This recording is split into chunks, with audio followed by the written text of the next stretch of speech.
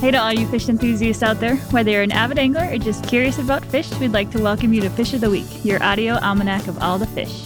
It's Monday, February 14th, 2022. Happy Valentine's Day. And this year we're excited to take you on a week-by-week tour of fish across the country with guests from all walks of life. I'm Katrina Liebeck with the U.S. Fish and Wildlife Service in Alaska. And I forgot my intro, just like I forgot it was Valentine's Day. Better go to the store, get a quick Viking helmet and some blue face paint, or my lady, she's going to be mad. Hurry up there.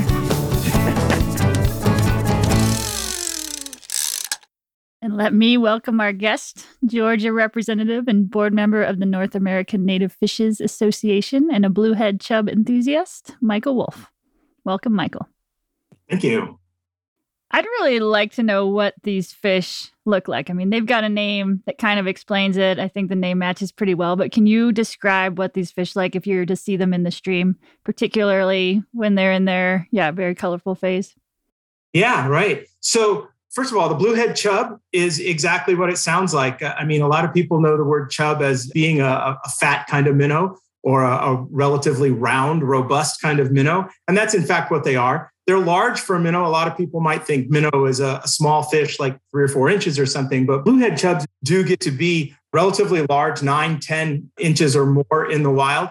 They vary a little bit across their range. In North Georgia, where I'm from, they're sort of a brassy colored minnow in general, but quite literally in the springtime, the entire head of the male turns a really bright sky blue kind of color. They develop breeding tubercles on their heads. So you've got this very, again, relatively large minnow in the stream with a bright, bright blue head, oftentimes with orangish tinged fins, and these breeding tubercles on their head, which sort of look like small horns or large bumps on their forehead.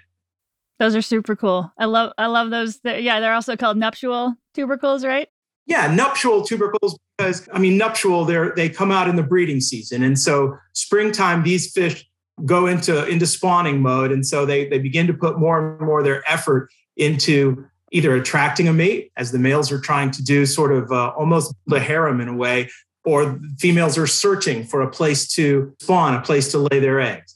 So the males do that by, creating such a place. A lot of people think about animals that are great parents. They think about birds building a nest. They think about, the way the bird parents are feeding the baby birds, and everybody's seen pictures like that. Fish are equally great parents. The bluehead chub is, in fact, an amazing parent. In fact, an amazing community builder. The bluehead chubs are master architects. So when a bluehead chub gets to be that big, maybe a 10-inch long fish, his head's almost as big as a golf ball and bright, bright blue. And he goes around and he starts picking up stones, round, smooth, relatively speaking, smooth stones out of the riverbed. And he starts putting them in a pile. And it's not a little pile. It's a huge pile. I've swam and snorkeled with bluehead chubs, and sometimes these chub mounds are literally 3 feet across and 1.5 feet or more deep, almost to the point of coming out of the surface of the water, taking up a majority of the stream bed in some streams. Because sometimes these fish are in pretty small streams. I've seen bluehead chub nests that were 2 or 3 feet across when the stream was only 4 foot across. And then pretty soon, and it's amazing how fast you can gather a bunch of fish in a stream. Studies have shown actually that other fish are attracted not so much by the visual of the stone mound, but actually by the auditory of stones being dropped on top of each other will attract attention of other fish in the stream. And they all come and want to see what's going on. So they see what the master architect is building. Pretty soon he's got this great pile, this great pyramid of stones. And a variety of fishes come around and start gathering around or behind. A lot behind, actually. Females tend to kind of sneak up behind on the downstream side and sort of rest or just kind of hold position calmly behind that stone mound that the male has built. Bluehead chubs, in addition to being the river architect, are in fact master hydrologists. They are placing this nest in the exact perfect position to capture the flow that's coming in the stream and to modify that flow for their purposes. They do, in fact, spawn right on top of this pile of stones, and then their own eggs fall down into the pile of stones. But not only does it work for the bluehead chubs, other minnows in the stream, other fish in the stream show up and spawn on top of chub nests as well. In fact, there are several different species in any given stream and across the range that are known to spawn on top of chub nests, some of which actually only spawn on chub nests. So if there's no chubs in the stream, then there's none of these other minnows. And minnows are super important. So we want to make sure we're taking care of those chubs. It's an amazing, diverse group of fish. Absolutely. So you mentioned that they know the perfect spot in the stream to build these nests. And I'm wondering what constitutes the perfect spot. If someone like me were wanting to go out and maybe try to find some of these fish building their nests, what kind of water would I be looking for? Well, first of all, you're normally looking for clean water, relatively clear water. A lot of these fish are actually sight feeding. It's amazing that some studies have been done to show that most minnow species like this actually don't eat things that are in the water. They do eat things that are in the water, obviously, but they don't eat like water bugs. They actually eat terrestrial insects that fall in the stream. Something like 80% of their diet is things that fall into the stream very naturally from, plants that are overhanging the tree canopy above and beside the stream. So you've got all these terrestrial insects that fall into the stream, and that's what these bluehead chubs are eating. That's what a lot of the river fish are eating. And so what's important to them in many situations is to be in a spot where the river is flowing and bringing that food to them. So you'll actually see a lot of times when fish are sort of oriented facing into the flow of a stream or a river, they're facing into that flow, sort of waiting for their next meal to be delivered. If we're talking about kind of East Coast streams, what is the range of habitats they're in? And I guess how important is it that it's like a forested stream versus like agricultural or urban? Are there some connections there? So bluehead chubs are just one of a species of chubs in the genus Nokomis. And so there are actually Nokomis chubs all over the eastern seaboard, mostly all above the fall line, actually on the Atlantic and on the Gulf slope, though. Mostly all above the fall line. It is very important that the water be clean. Again, the idea of putting the eggs in the chub nest is for the stream to flow through the chub nest to continue to clean them, to aerate them. So you have to have a well-aerated stream. You have to have relatively clean water. You have to have good tree canopy is mostly a good riparian zone on a stream like that. Not only does it keep the water cooler water holds more oxygen, but it also provides some of that terrestrial insect fall in the stream. So that is really critical. And then the last thing that's really critical is we've said a couple times interstitial space, right? Well, if you get too much sediment buildup in the stream, that can be the worst thing for a chub net because then all those interstitial spaces get filled up. I went to school down there in Athens, and they do get a lot of sediment pollution from building roadways and homes. And one thing that is really cool about the chub, I think, is that it's really able to build this habitat on which it can spawn. You have some of these other species of shiners and leucissids out there that when the habitat's gone, it's gone. But then sometimes you got these chubs where you can be walking in a stream that's really sandy, and I don't know where they're finding these rocks, but they find a few rocks there in the stream, and then they just build them all together to build a suitable spawning habitat. And I just think that's really fascinating. And they will search. You're absolutely right, Guy. And they will search rather far distances. I have, again, snorkeled with these fish, laid in the streams and watched what was going on, seen actually chubs build mounds. And they don't just pick the stone up from a foot away because they're a 10-inch long fish. They actually, you can see them swim off. I've seen them swim off to where they disappear, and it takes them 20 or 30 seconds to even come back to where they're at. And they do that, and they come back with one stone. And again, talking about hundreds or thousands of stones that might be in a chub mound, and they're going and collecting those one at a time from wherever in the habitat they can find them. I would imagine, like you're saying, if the stream got so impacted with sediments or whatever, they might have a hard time finding those stones. But if there's stones available, they will find and bring them. And I have seen chub mounds, like you're saying, in really sandy habitats where obviously the chub has gone somewhere to go get all of those stones. That's crazy. Imagine the manpower that would take being a human and carrying stones like that underwater. That's just absolutely a pretty amazing physical feat. It's like, a translation. This is like carrying bowling balls. Yeah. These are stones as big as their head. So this is carrying bowling balls around. With your face, too. In your mouth, until you build an apartment complex big enough for the whole neighborhood. That's awesome. Fish are awesome.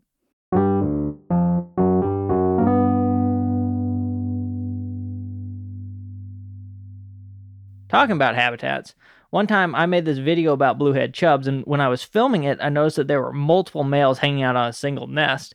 Was that, do you think, due to a reduced number of stones, so they could only build so many mounds, or is it a common behavior even in streams with lots of stones? I have seen that. I don't know whether it's because of habitat or suitable raw materials, kind of as you're saying. I think some of it is this idea that they're master hydrologists and they're picking the best spot in the stream. And so the best spot in the stream is only so big. And so you'll get another male showing up in the same situation. I've actually seen a couple times multi-lobed nests where the two males had built a nest so large that as the conical nature, the pyramid of stones begin to almost overlap at the base, right? And so each male was there and they were jockeying for position. They do battle and nuptial tubercles, as Katrina mentioned before, the horns on their head, so to speak. They use them just like a lot of other horned animals use their horns, and that is battle, male to male battle. They do butt heads at each other. They do push at each other and push themselves and push their competitors, let's say, out of habitat. They are actually battle horns as well as nuptial horns. Right on. What happens to those once the spawning season is done? Do they retain those, or what happens? No, they're a lot like deer antlers. I mean, if you're a North American nature kind of person, most people know that deer antlers fall off and grow back every season, right? Chub tubercles are the same way. They do, in fact, fall off the breeding season. So in the summertime, you'll see sometimes chubs, and you can see tiny little scars is probably the wrong word, but that's what they kind of look like. You'll see tiny little scars or marks where the tubercules used to be, but they're no longer there. Their heads are smooth. They kind of fade out of color too. So the head of the fish goes back to being sort of that same brassy gold, yellow, whatever kind of color that the back of the fish normally is. And he loses that, nomenclature, right? The blue head goes away. Now I want to go shed hunting for chub tubercles. Little tiny collection.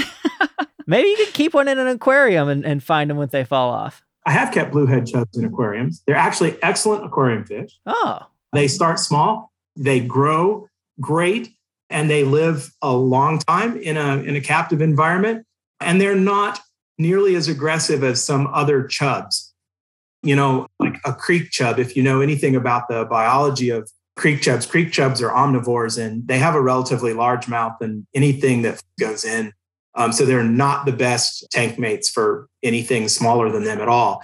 Bluehead chubs are a lot more conducive to keeping in an aquarium because they're not quite as aggressive feeders on other fish. They're not nearly as piscivorous as say, a creek chub or something. Gotcha. Is there anything folks should know in terms of keeping fish in aquarium settings? Are there any kind of permits or just things they should think about before going that route? Sure, there's a couple of things. The first thing to know is that the laws vary state to state. So step one, stay legal. And what does legal mean? And that's a hard question sometimes depending upon where you are. Here in the state of Georgia, where I'm at, it is in fact legal to take non-game fish as long as you're doing other things correctly. So you have to have a fishing license. You have to take them in an approved methodology with appropriate equipment and things like that. The other thing that's really important to know, obviously, is you've got to be watching for your threatened and endangered species, right? Because those are not legal to take or not legal to harass in any way. So you've got to know your fish before you kind of go out and do that. It's probably not a good idea to just jump out into the stream and net up the first things you see. For a lot of different reasons, that's a bad idea. But aquarium keeping of native fish is, in fact, a great thing. In fact, it's part of NANFA's mission: appreciation, study, and conservation. And I really like that as a three-pronged approach because I think they feed on each other. You have to appreciate what's out there before you can even know that there's something cool enough to study. And then you have to study something and learn about it before you can begin to really understand how it might need protection or conservation. One of the other core tenets of NANFA talks about the responsible husbandry and being able to maintain species that are native here to North America. For some reason, people think, tropical fish are so cool.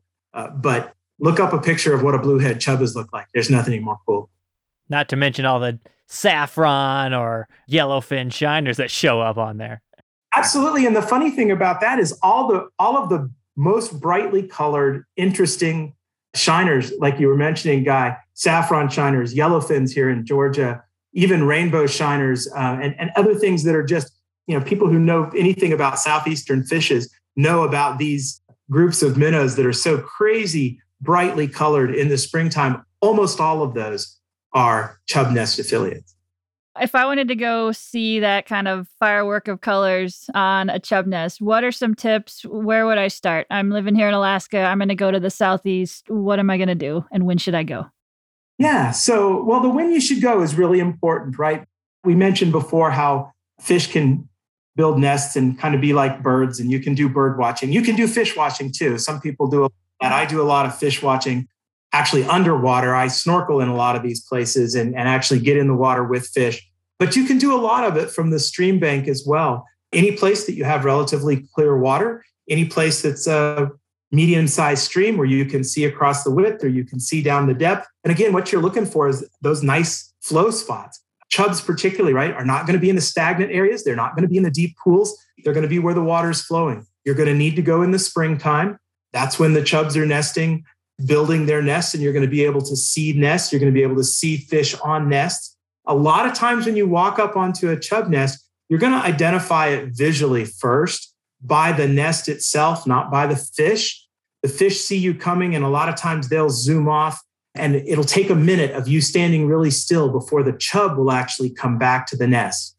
A lot of times you'll be able to see maybe a flash of other color with the other nest affiliates swarming around, so to speak, the chub nest, but you're really just going to be walking around and looking for. You see a pile of stones about golf ball size or smaller that's piled up in the riverbed.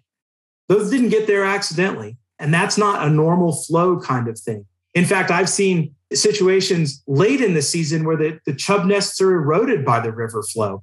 But early in the spring, as the river's flowing, the chubs are going to build those nests up. You can just walk down the riverbank and you'll see the pile of stones. That may be a chub nest. If you'll pause, if you'll wait, if you'll get down low is the other thing that I've found.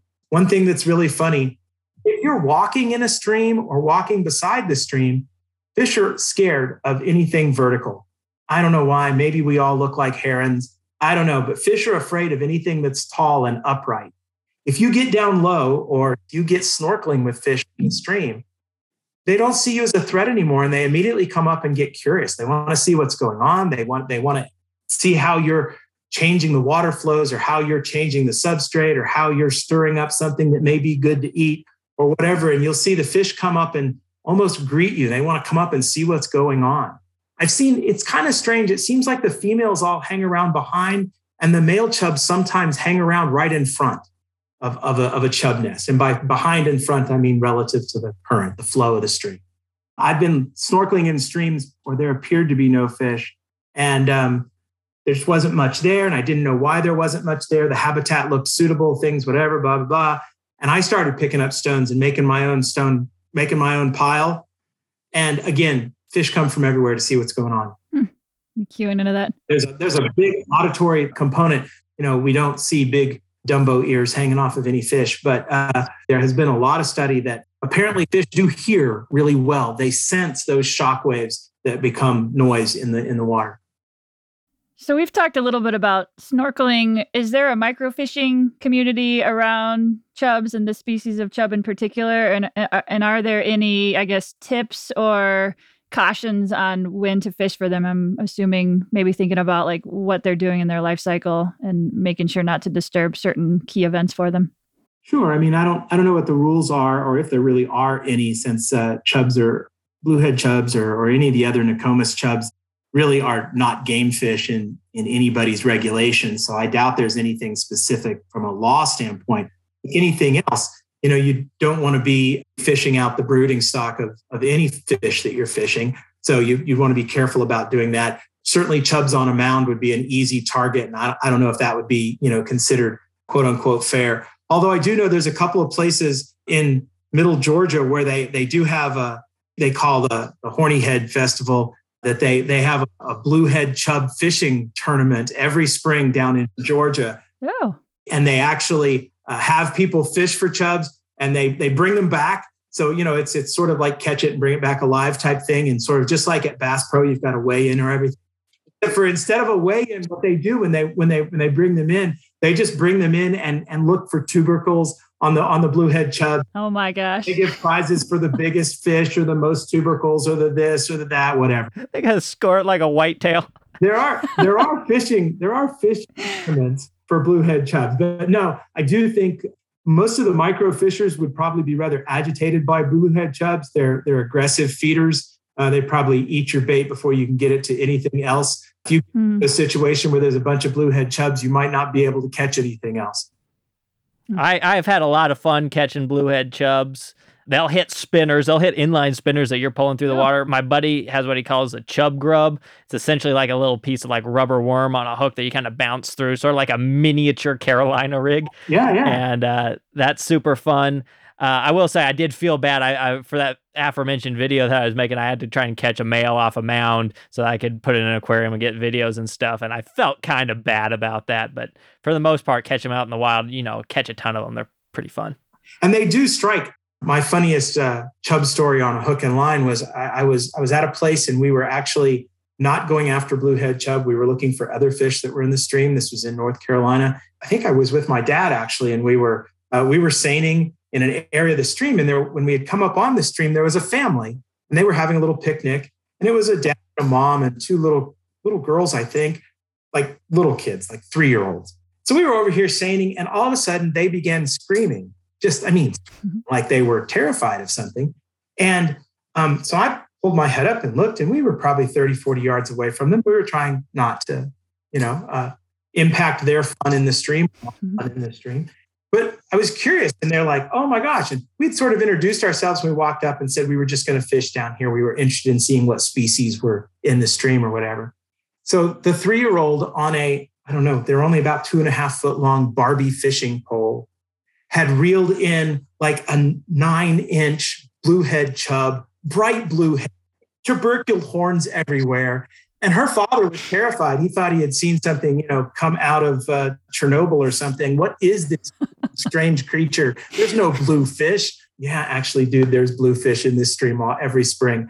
And so I got a chance at that point in time to do a little outreach, do a little communication, talk a little bit about bluehead chubs, and tell him that, no, this fish in the stream was probably responsible for all the other fish in the stream. Awesome. Wow.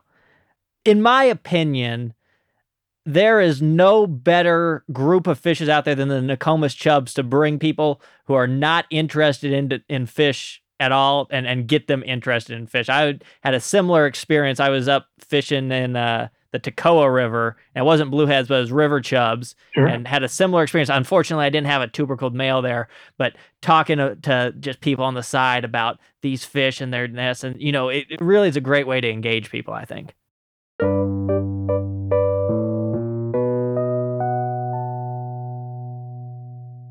So we're talking about these males that have the big blue head and the tubercles. I don't think the females look the same way, do they? How do the females look? How would someone know that they caught a bluehead chub if it doesn't have a blue head?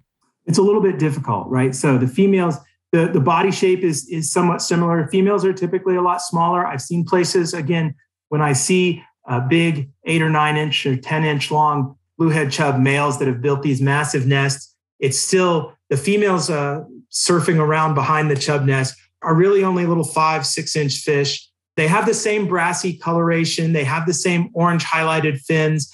They have not quite the same head shape. Their heads are a little more streamlined. They don't get quite as puffed up, and they don't get tubercles. You're right about that. They don't. So they're a little bit harder to identify unless you're looking at those other characteristics. You don't identify female bluehead chubs by the bluehead. You identify them by knowing fin placement, fin coloration, sometimes that pattern of the brassy fins on the back of the fish and the lateral line that goes along the side. I don't exactly know how to describe it, Guy. It's a thing that, I've looked at enough bluehead chubs. It's like I know one when I see one. Yeah. And they don't have a black spot on the base of the dorsal fin. No, right. Well, no, absolutely. That black or orange spot at the front of the base of the dorsal fin, that's a creek chub. There's other things about them that differentiate them from creek chubs too. If you're really into looking at things, creek chubs have sort of a different scale pattern across the area in front of the dorsal fin. Their scales get a little bit crowded and are somewhat smaller, whereas the chub scales are a little more uniform across the back. There was a NANFA convention in Georgia, not in the all too distant past, where you designed what has sort of become a famous shirt. You were telling me you were very proud that the bluehead chub that you displayed right next to the peach on Georgia was an Athens bluehead chub, and that you could distinguish it from the other sort of different populations of blueheads. And I was curious, what makes the Athens one special and distinct, and what other ones are there, and how can you distinguish among them?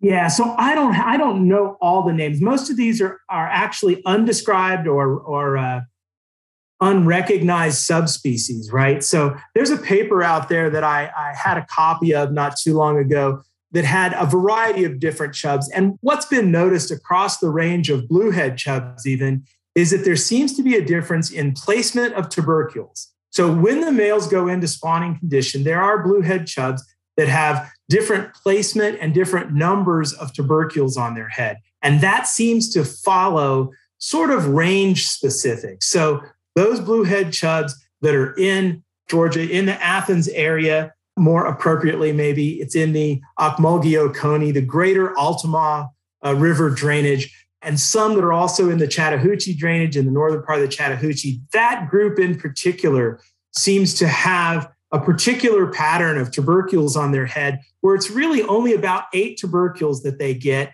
And there's almost like an arch of 4 over each eye. One that's right almost in front of the eye, one that's behind the eye, and then 2 that are more on the center, above the eye, on the top of the head, so to speak.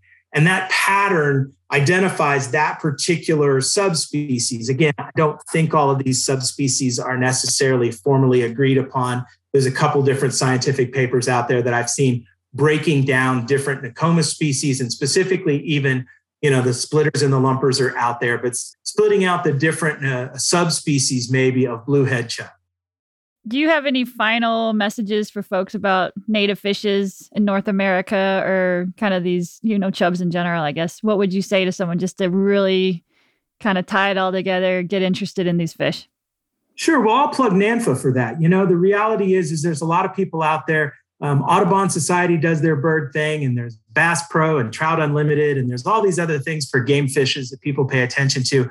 But not so many people pay attention always to the non-game species and maybe some of the smaller species in the stream.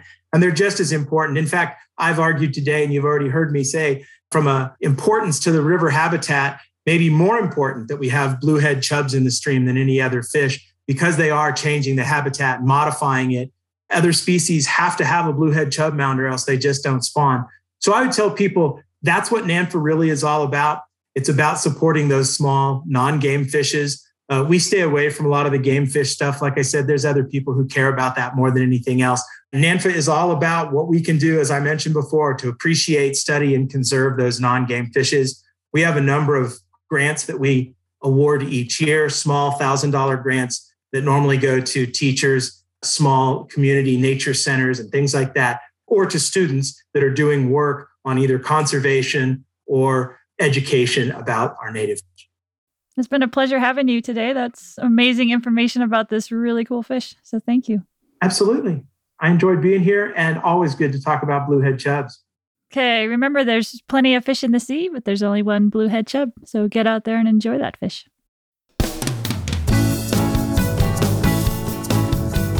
Thanks for listening to Fish of the Week. My name is Katrina Liebig, and my co-host is Guy Eero. Our production partner for the series is Citizen Racecar. Produced and story edited by Charlotte Moore Lambert. Production management by Gabriella Montaquin. Post-production by Alex Brower. Fish of the Week is a production of the U.S. Fish and Wildlife Service, Alaska Region Office of External Affairs. We honor, thank, and celebrate the whole community, individual tribes, states, our sister agencies, fish enthusiasts, scientists, and others who have elevated our understanding and love as people and professionals of all the fish.